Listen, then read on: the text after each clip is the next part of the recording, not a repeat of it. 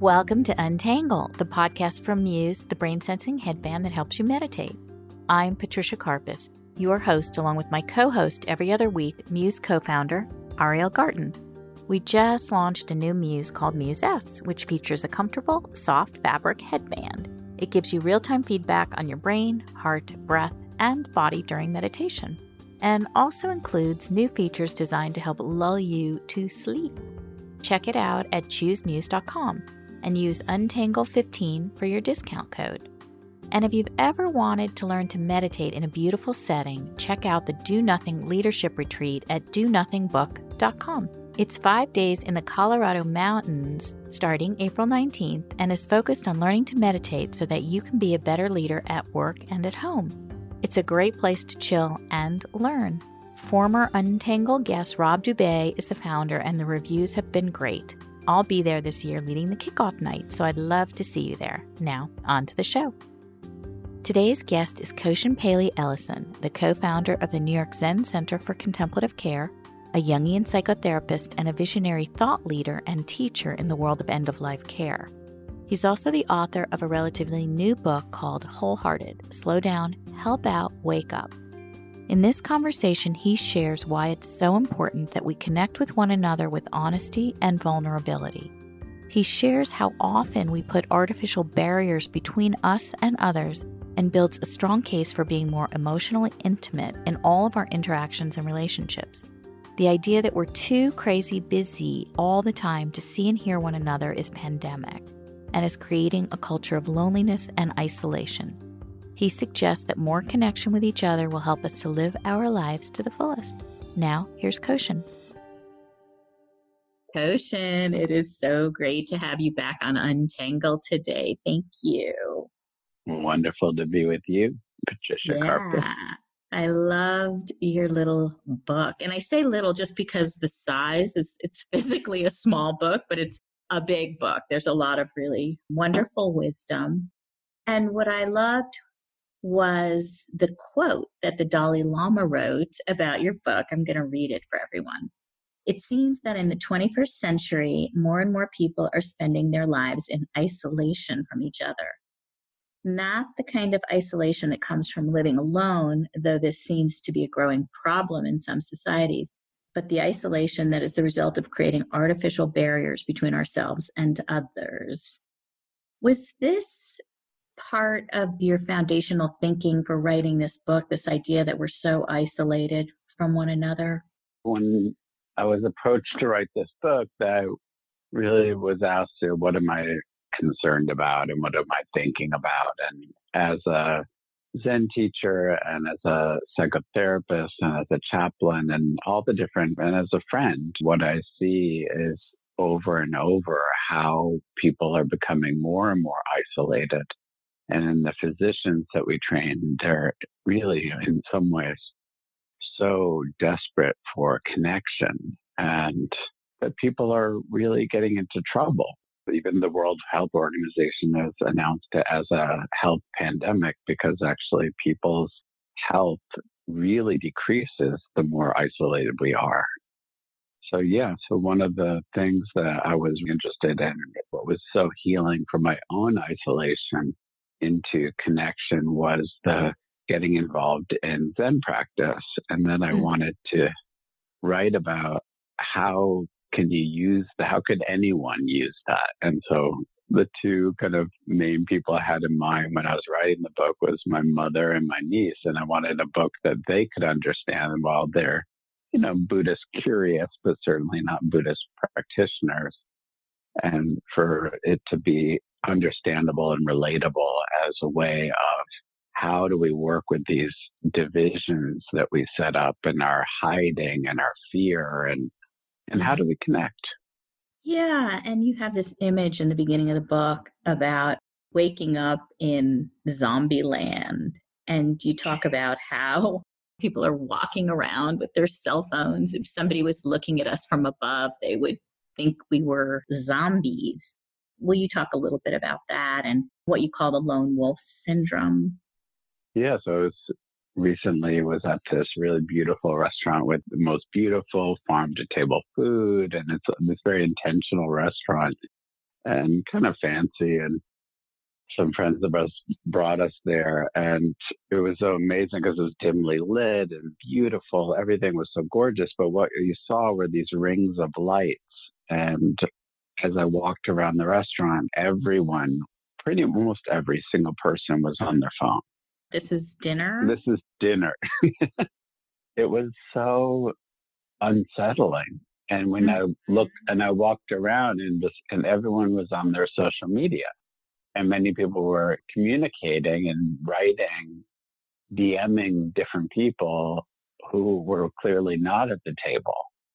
And I feel like that this is what zombie land is that here we are in this very beautiful place with this very intentional food, and not remembering together how to have intentional, loving, connected relationships. One of the things that I reflect on so much is about how zombies originally, before they were what we imagine them to be, undead things going to eat people's brains, but as orphan children, that's where the image originally started. And that they were so hungry for connection and life and protection.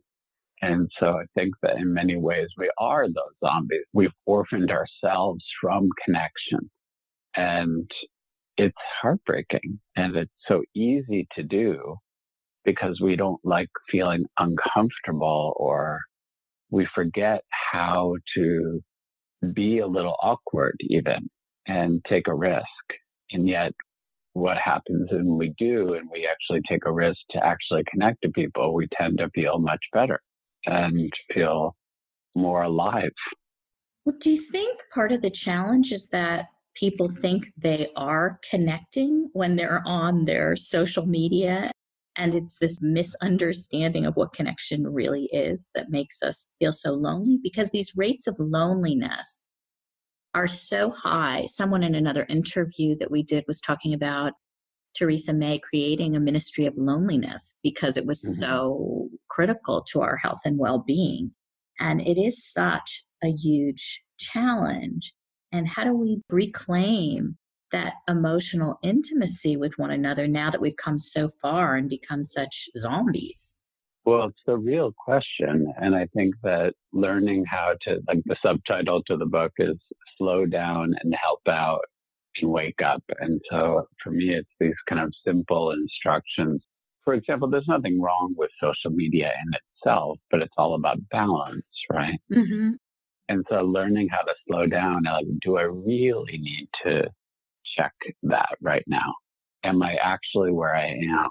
Or I was recently in a training about some kind of meditative thing. And the moment there was a break, that everyone was on their phones and back on their social media. It's like we feel that we don't know how to be in time where it's unstructured.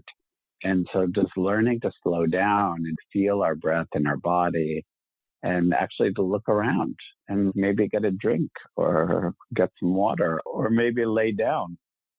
We forget to do all those things that actually might feel good. Yeah. I mean, the way that you're describing it, it's really our brain's addiction, right? Our brain is responding to this need. We feel like it's an artificial need, perhaps, but it's this need to grab our cell phones and not miss what might be happening next. And so what you talk about is, how do we really just stop? What does it take for our brains to stop taking that action so that we can be present with one another? Right. And enjoy our lives. Well, I think people think they are enjoying their lives when they're scrolling through Instagram and Facebook and connecting with people. But it almost seems like, to your point earlier on, that it's gotten so out of balance that we've lost this ability to be able to connect with one another. But part of what you were saying before, which I do want to talk about, because I think a lot of people feel this way because we have such high rates of also anxiety and social anxiety, is this feeling of, you said, discomfort and awkwardness in being emotionally intimate and close with someone. So this idea of having a digital intermediary can be really helpful for people that feel like that, but it doesn't give you that real connection that your heart needs. Right. It's like yesterday I was in training a group of people and we sat down and there was this awkward silence. And it's fine, what happens. So we just sat with the silence and then a moment passed and everyone started talking. And it's that we have learned to any kind of aversion, any kind of discomfort, like, oh, awkwardness. Oh no. Oh no. It's like it's a terrible thing. We always feel like we have to do something instead of the basic teaching is just be there instead of do something. Right. And so just learning, again, that slowing down. And then we can actually maybe even feel our feet on the floor, feel our sitting down and looking. And then we might even be helpful to other people. Because then we might even notice, oh, are you feeling awkward? How are you doing? Yeah.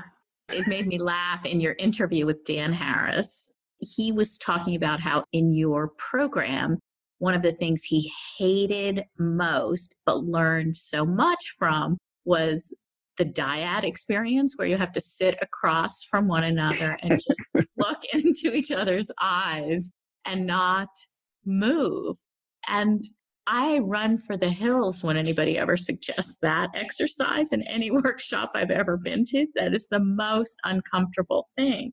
But I thought it was interesting that he said that it has really helped him in relationships with other people. So I'm wondering, what ways do we need to teach and or torture ourselves to really learn that sitting in silence is okay, taking time to connect or to even be uncomfortable? I think this also gets back to learning how to be with any of our feelings, which is such a big lesson in, you teach this so much in your programs and in everything that you do. How do we just sit with uncomfortable feelings? Yeah, I think that one of the ways that we can do that is to realize that we're not our feelings. We feel uncomfortable, for example, like you're saying, I run for the hills. I'm the kind of person who runs for the hills. So learning how to feel our feelings without becoming them. So over-identifying with the feeling. So then we think we are that. Oh, I'm not the kind of person who fill in the blank. And so like learning how to gently and lovingly say, really, is that really who I am? Or that's just up until this point who I've been? And learning how to connect is everything. And to me, one of the wonderful ways to do that is to realize, oh, right. Many years ago, I used to think, I don't like anger. I'm not an angry person. I'm the kind of person who doesn't like anger. What I realized is I had all this buried anger that I didn't want anyone, because I was so busy also wanting everyone to really like me. And so my habit of wanting everyone to like me, so then I didn't want to express my anger because I didn't feel like people would like that.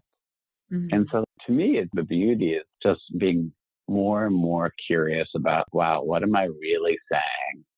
And what is really true? What's really going on here? I think it's amazing how I often, have the privilege of working with dying people, and I've yet to meet a person who is dying who said, oh, I'm so glad I was so habituated my whole life. I'm so glad I just hid out and just believed all of my fears. Most people feel so much regret and are so heartbroken about how they believed their fears and how much they hid out and how much they didn't connect to the people that they really wanted to. And so learning how to do that now is such a gift because we have this amazing opportunity of being alive to really be alive. I think you use the image of yourself always holding this happy balloon when you were feeling really sad. There's a quote in your book, usually our preferences rule the roost. Conditioned feelings and opinions tend to determine how we all behave in our relationships, which means in every interaction, we tend to follow the same script. Mm-hmm. And I think people wonder, and it takes a lot of work, but how do we change that script? I feel like if you've been studying this material for a long time, you might know you are not your feelings, you are not Mm-hmm. your thoughts. But I do think that that's really a difficult concept to know inside and out in your body. And how do you really learn that and change those scripts that you repeat over and over again? Yeah, I think that one way we can do that in a very simple way is just to ask ourselves whenever we say something. For example, today someone said to me, well, that's all well and good, but I'm not that kind of person who takes risks. And I said, is that really true? And then they thought, well, I hadn't thought about that. And then they thought, well, actually, there have been times that I've taken risks. And I said, well, how did that go? And they said, well, sometimes it's gone really well. And it's actually one time when I asked my partner to marry me, or when I've done different things in their life. And they actually turned out to be moments in their life where they actually made significant changes or moved towards what was most meaningful to them. And so I think we get in the habit of not aligning with our values. Our actions don't often align with our values.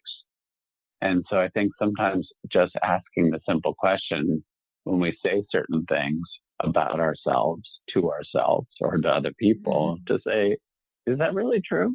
Yeah. To be a little playful about it too, and just to say, is that really the deal, or is that my story of the deal?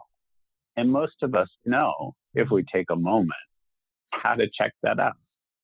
Yeah, and I think that's probably the key, is just even having the self-awareness to ask the question.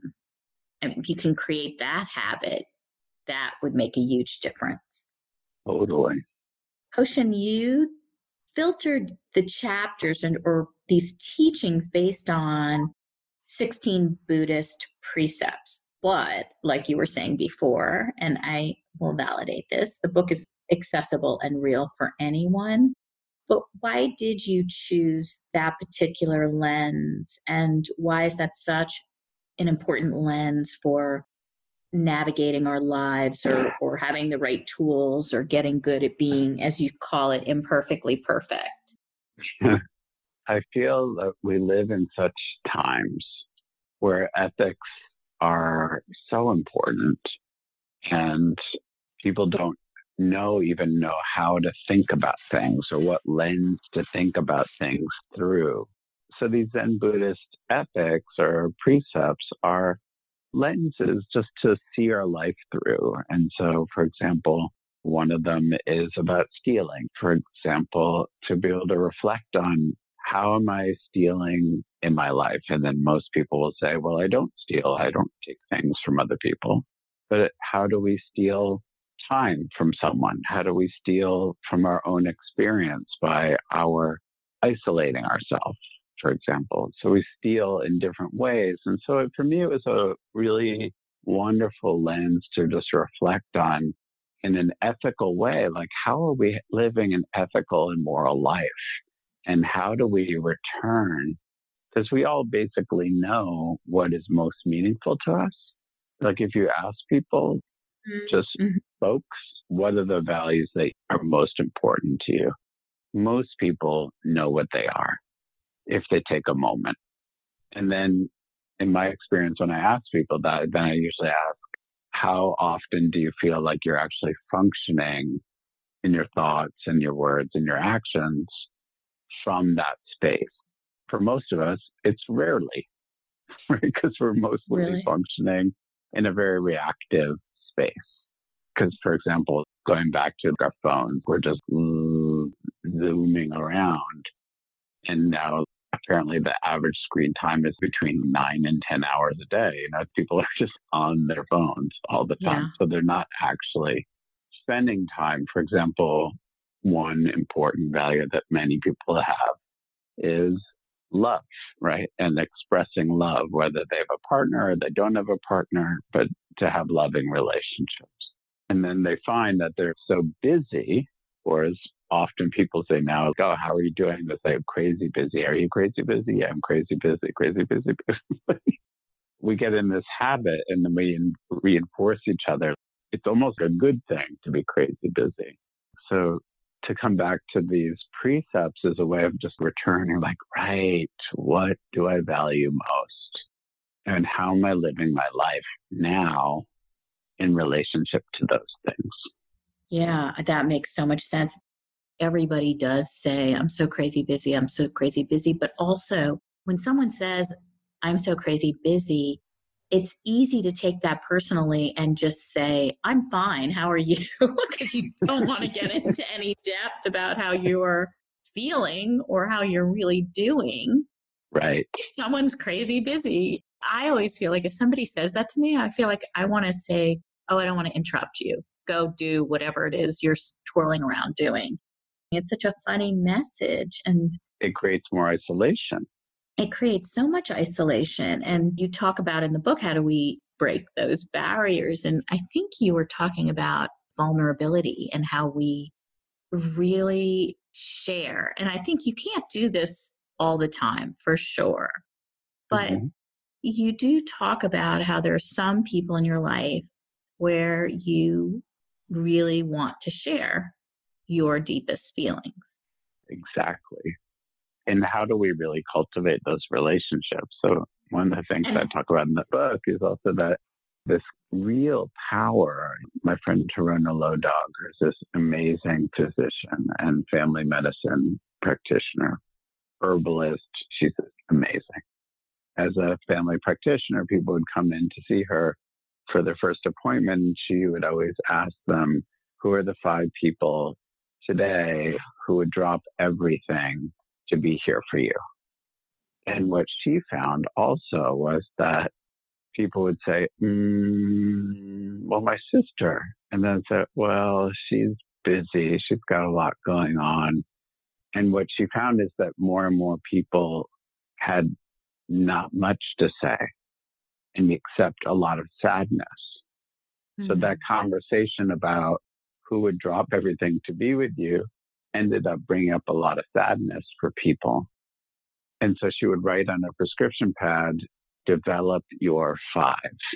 And so how do we really remember to do that? And like even the people in our lives, how do we leave our house and how do we pay attention to our neighbors and the baristas and all the different people who populate your life? What's your relationship like with those people? The person who delivers your mail, the person who, there's so many people in our life. And they may not be the closest people, but all those places are places of possibility and a richer life. Do you think that you've become really good at this? In general, I don't know if I'm good at it, but I feel like it's my core practice. I don't ever think I'll get good at it because I think relationships in particular take daily and regular fostering and nurturing.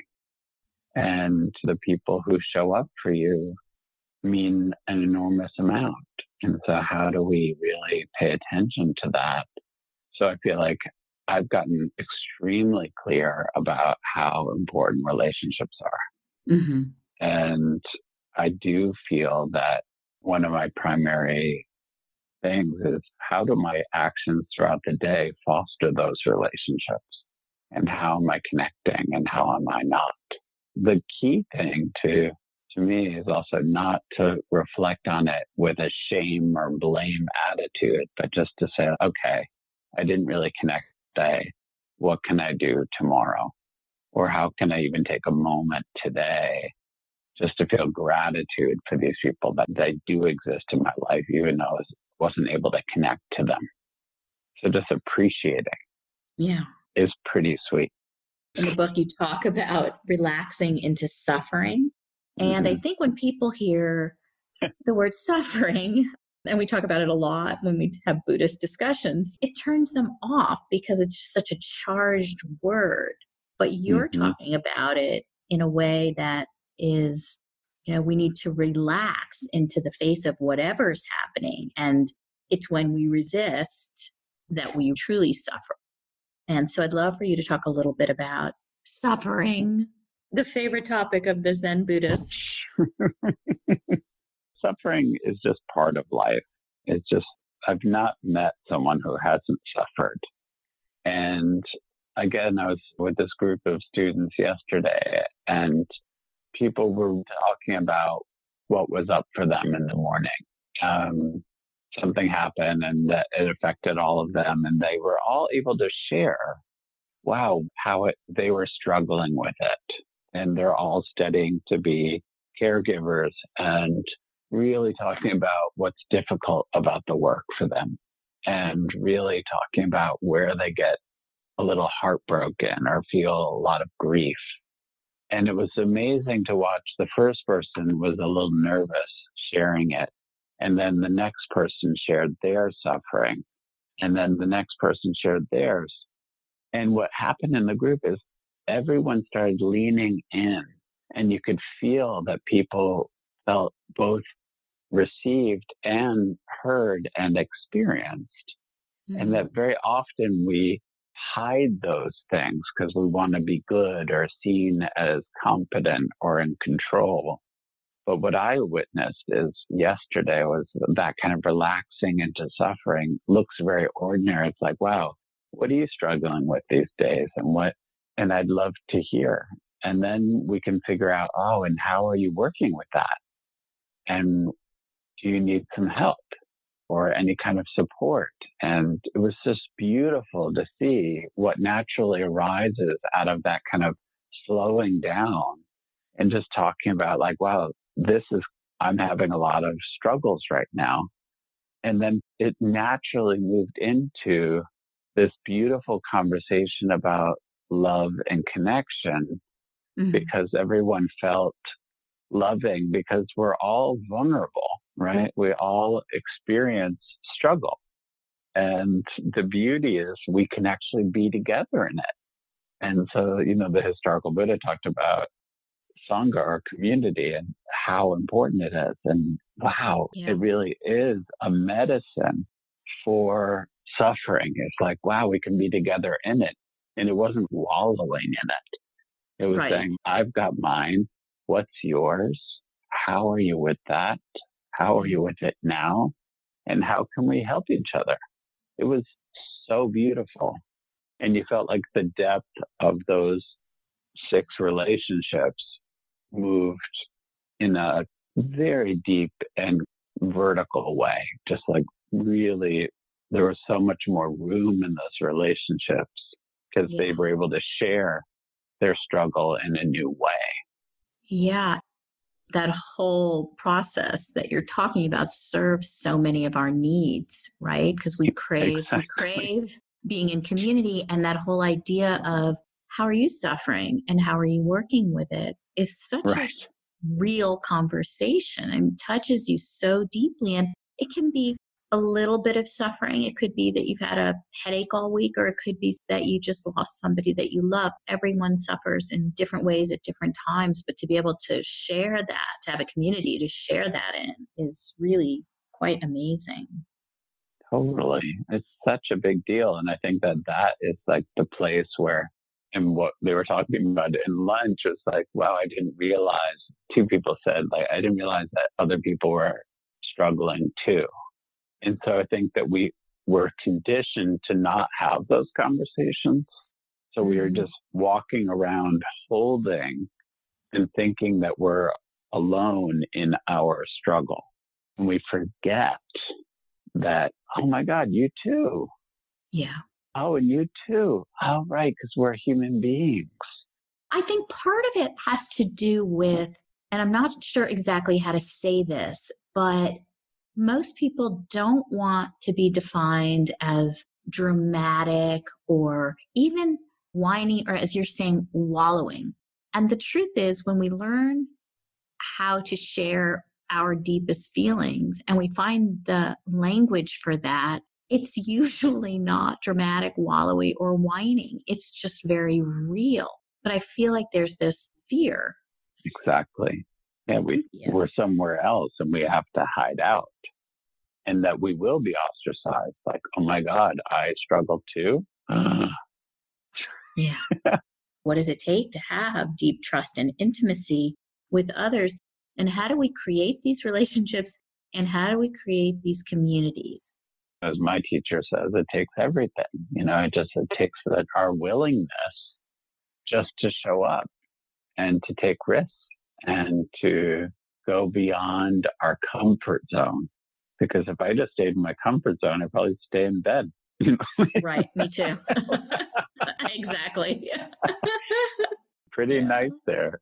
It's such a beautiful image. We just want to be comfortable, just stay in our bed. And how do we get out of the house, literally, and meet people and have those kind of conversations? And now, like in our apartment building, I have some of the most amazing conversations in the elevator with our neighbors.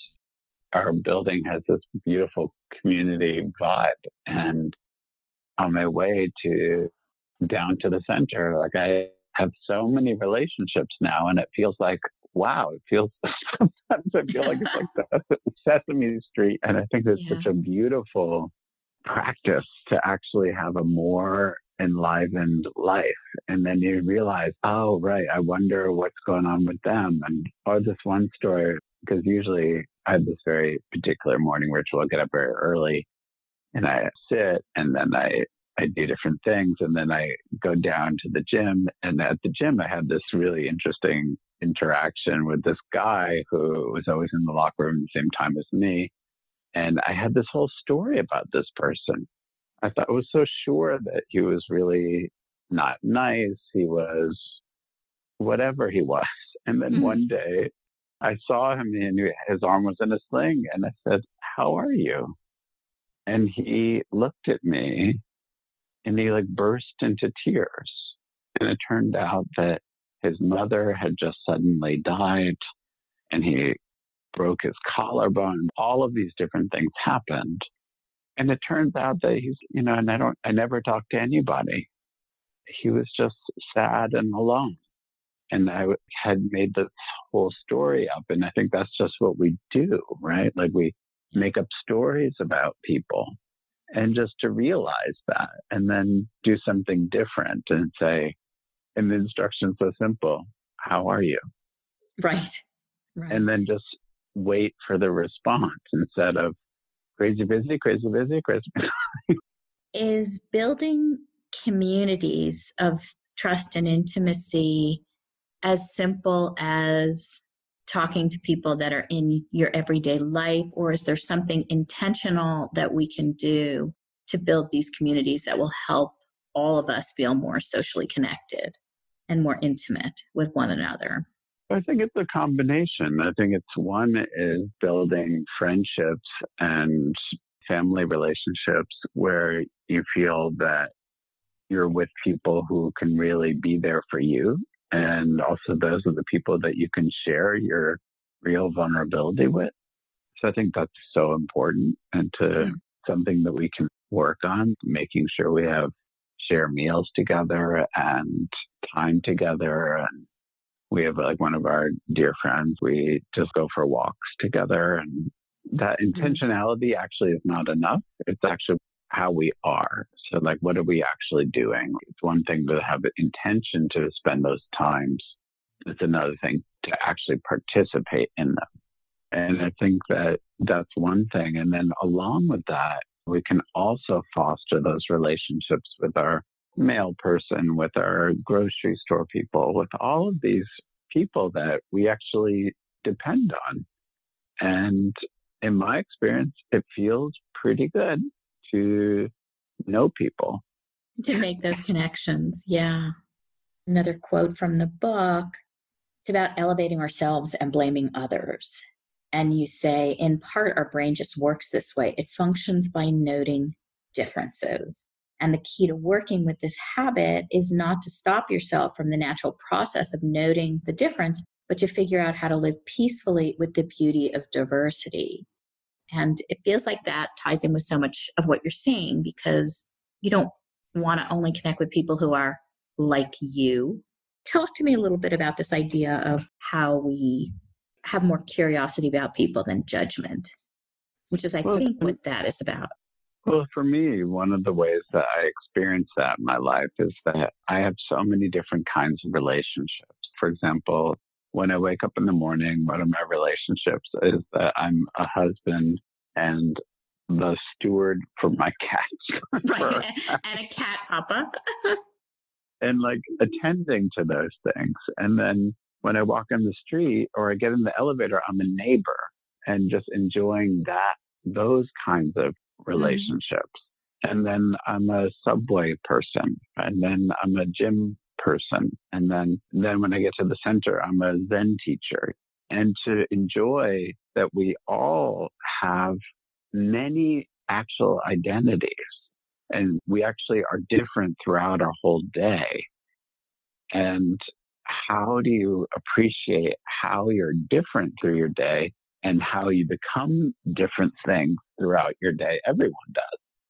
And to learn how to have those kind of diverse relationships, like, oh, right, I'm not one kind of person.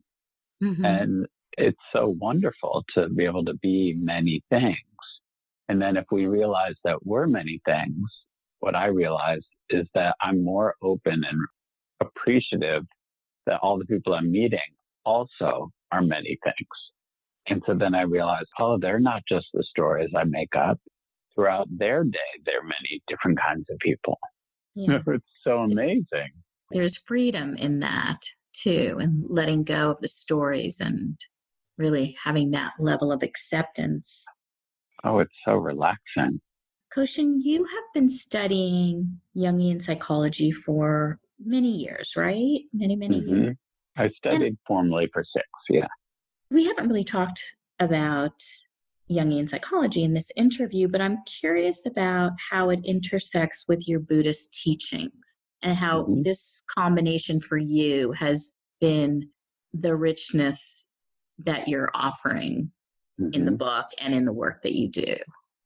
Yeah, so one of the ideas of Jung's is that he felt that it was so important for us to be able to hold very different ideas, almost opposite ideas in our mind at the same time, right? So that actually is where, for me, so much intersects. So I could realize, wow, I'm feeling really angry about whatever, and I'm also feeling really loving. And so in my work as a therapist, I have the honor and privilege to be with these amazing people that I've worked with for many, many years, and also helping them to hold, as Jung called it, the tension of the opposites, so that tension is actually where life is. Life force is actually comes from that tension, so that we're always between things, and we're always actually, emotions are rising every 20 seconds or so. So we're always feeling joyful and heartbroken. We're feeling, ambivalent, and we're feeling funky, and we're ever changing. And the beauty to me is it kind of goes back to that kind of diversity. It's just like, wow, my goodness, throughout my day, I'm so many things, and I experience so many things. And how amazing and heartbreaking when I limit myself, or I put myself in a tube in Zen. That say, like, don't put a snake in a tube. It's like, don't put something that is alive and writhing into a little tiny area. Yeah. So for me, that's one of the places of intersection with Jungian psychology and Zen practice, is just the appreciation of the ever-changing nature of reality.